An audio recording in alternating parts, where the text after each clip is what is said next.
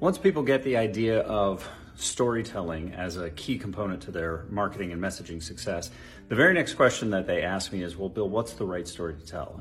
I hear that from businesses and I hear it from people who are trying to develop an individual person. First off, I want to change your mindset a little bit. It's not about the right story. I met with a group up in New York that was very concerned about, was it going to be the right story? And what happens if it wasn't the right story? And I was trying to convey to them that it wasn't about whether it was the perfect story. The question was, is it the right story for you? And is it something that you can comfortably do in perpetuity? Is it something that you're comfortable doing consistently for a long time? The next question that I get is, well, how do you know what story to tell? Well, what story to tell is not based on anything about you. It's not your feature, it's not your benefit, it's not how you developed the product or where you came from or your experience.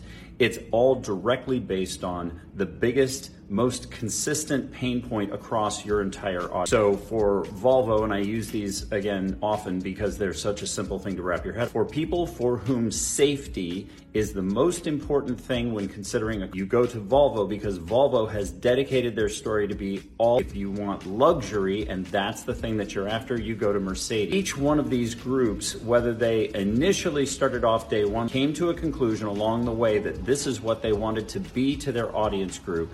And the minute that they began building that story, they began to build a perception, they began to build a reputation, they began to build momentum about being that thing. Does it happen overnight? No. But if you don't start, it doesn't ever happen. So the whole idea is to sit down and say, if we take us out of the equation and we just look at it from the biggest pain point or the biggest concern point, if pain point is what's the biggest concern or the biggest interest of this group, and how can we show them that we understand that thing more than anybody else?